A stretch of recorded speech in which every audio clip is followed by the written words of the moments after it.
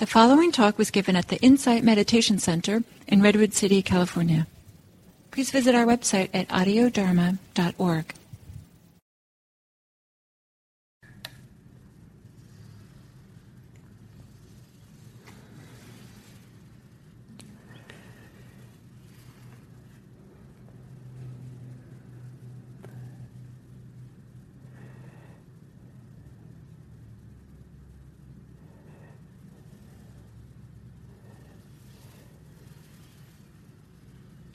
So,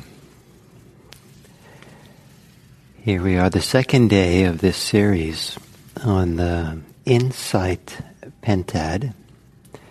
And these Pentads of last week and this week, the Gladness Pentad and the Insight Pentad, are descriptions of a natural unfolding in Buddhist practice and meditation practice.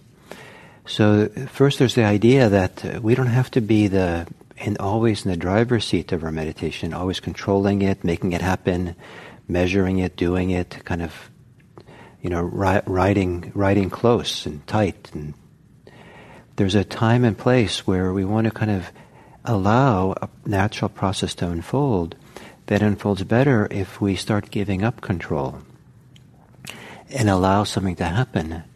But that giving up control and allowing best happens when there's already some centeredness in the present moment, some momentum of being focused here and present, that there's very little tendency to get distracted, and a lot of interest in being really connected to our experience, connected to the breathing.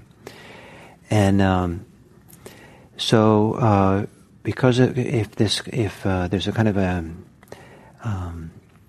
if this momentum exists within us of being present, then letting go and giving up control, we're letting go into that momentum, and something can begin happening. But without some opening and allowing something to happen, there's no room for it to happen. Sometimes, if we're always trying to operate from our control and desires and all that. So, with time, as we settle in, there's insight. We see something really clearly.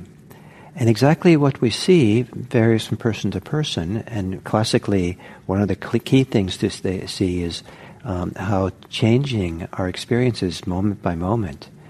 And we can't hold on to it. We just kind of allow for the changing nature of it. Some people don't understand why this is so significant. And some people have other insights, other understandings that are key as we kind of keep unfolding. So what's interesting to see is what these insights lead to. The kind of insights we're looking for lead us in a certain direction and open to something. And if we understand what they're opening to, then we can look back and have a personal understanding of all the different things that might support, all the kind of insights that might support that opening. And what it opens to is English is usually translated as disenchantment. And it's a kind of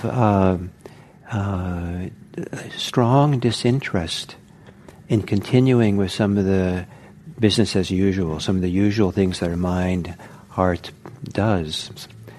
And so a disenchantment, a disinterest, a kind of a healthy, enough already, and I've done this enough, kind of a certain healthy kind of weariness or tiredness, or God, this is enough already. And it can happen, for example, if in meditation, say you meditate every morning for half an hour, and after 252 days, you realize that every morning you are obsessing about lottery numbers, and that's all you think about. So you get to the 253 days, and you realize, wait a minute, a good part of this last year, I've been thinking about lottery numbers to no avail. It hasn't helped me win any lottery. I haven't had a single accurate number on any lottery anywhere on the planet. And I'm spending an inordinate amount of my time in meditation thinking about lotteries, let alone outside of it. Maybe it's enough already. I feel tired from all this thinking and figuring and calculating I do in meditation. And I'm really getting tired of this now. And so there's a disenchantment, a disinterest. Maybe a person hasn't won any lotteries. And so they were so enchanted and so entranced with the possibility of what would happen if they won the lottery. And so after 253 days of this, finally the person starts becoming disinterested, disenchanted with, maybe they start falling out of the trance of instant wealth that maybe the lottery provides. So we call it disenchantment. I like the word disenchantment because it implies that you've been enchanted. You're under the spell of something. And we can be under the spell of our desires, under the spell of our fantasies, under the spell of certain beliefs that if only my partner behaves better, then I'll have a good life. If only spell. There's the spell of conceit, and this is all kinds of ways in which we are overly interested or caught in ideas about how terrible I am, how wonderful I am, how mediocre I am. All these ways of being entranced with that. And so as we sit and meditate, sometimes the repetition of the same kind of thoughts and behaviors and interests, we start seeing it more and more and more clearly. And we start seeing this is a high cost. I've been resentful for 252 days. Maybe I didn't realize I was doing it every day. Now that I meditate, I see it. And only because of the familiarity and seeing the regularity do we understand the cost of daily resentment meditation. And so then there starts to be a disenchantment, starts to be a disinterest.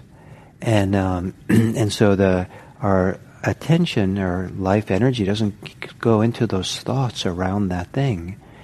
And rather now it's more available for this momentum that we're talking about in practice, this momentum kind of getting out of the way even more for the momentum of concentration, the momentum of mindfulness, attention, the momentum of being more settled has a chance to kind of operate because we're not activating ourselves with it all.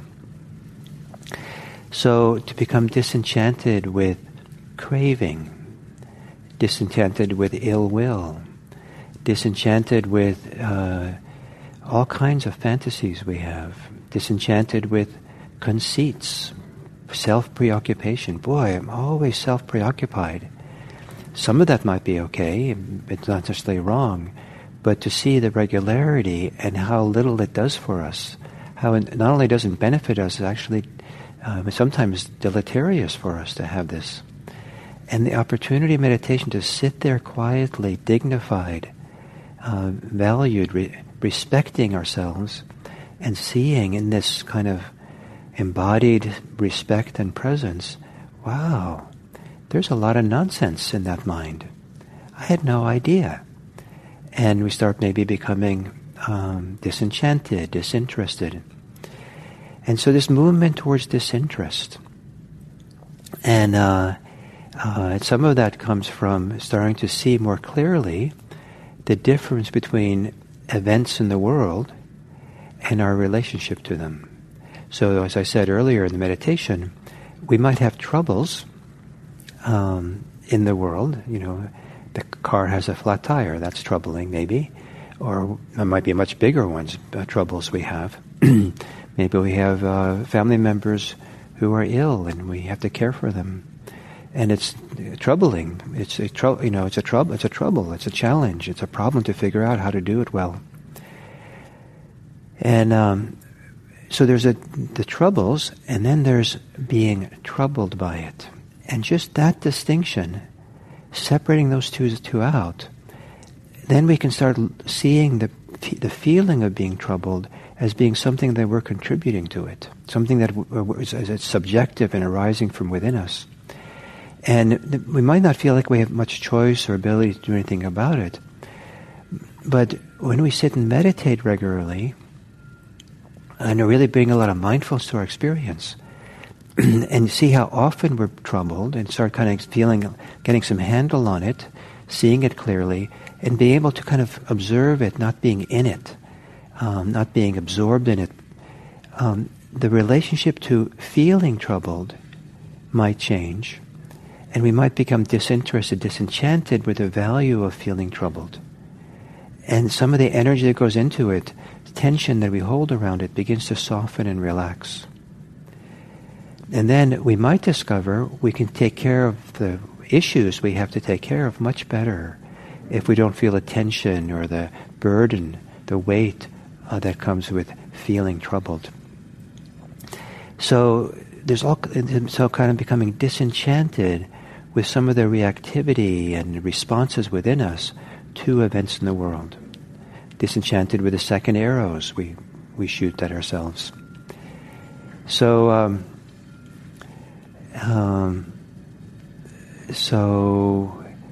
the idea of becoming disenchanted, it's considered to be a form of wisdom that will support the momentum and the deepening of freedom in our lives.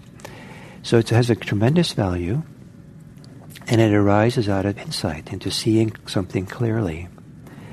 And so whatever you see clearly enough that allows for this deeper movement of disenchantment, maybe that's insight for you. So the question, the homework for today would be, what wisdom, what understanding, what insight do you have about what's happening for you and how you react, how you respond, how you think, how you feel, how you desire, that might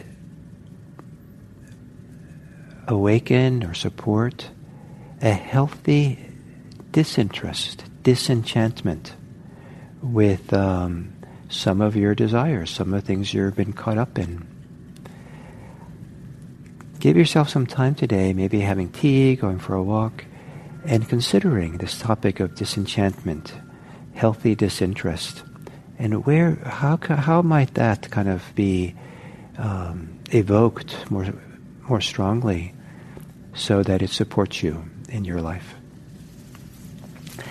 So thank you very much, and so we'll take this another step tomorrow, and to see where, as this disinterest become healthy disinterest, disenchantment begins to take hold, what that allows for, or what we can allow to happen next on this journey to freedom. So, thank you very much.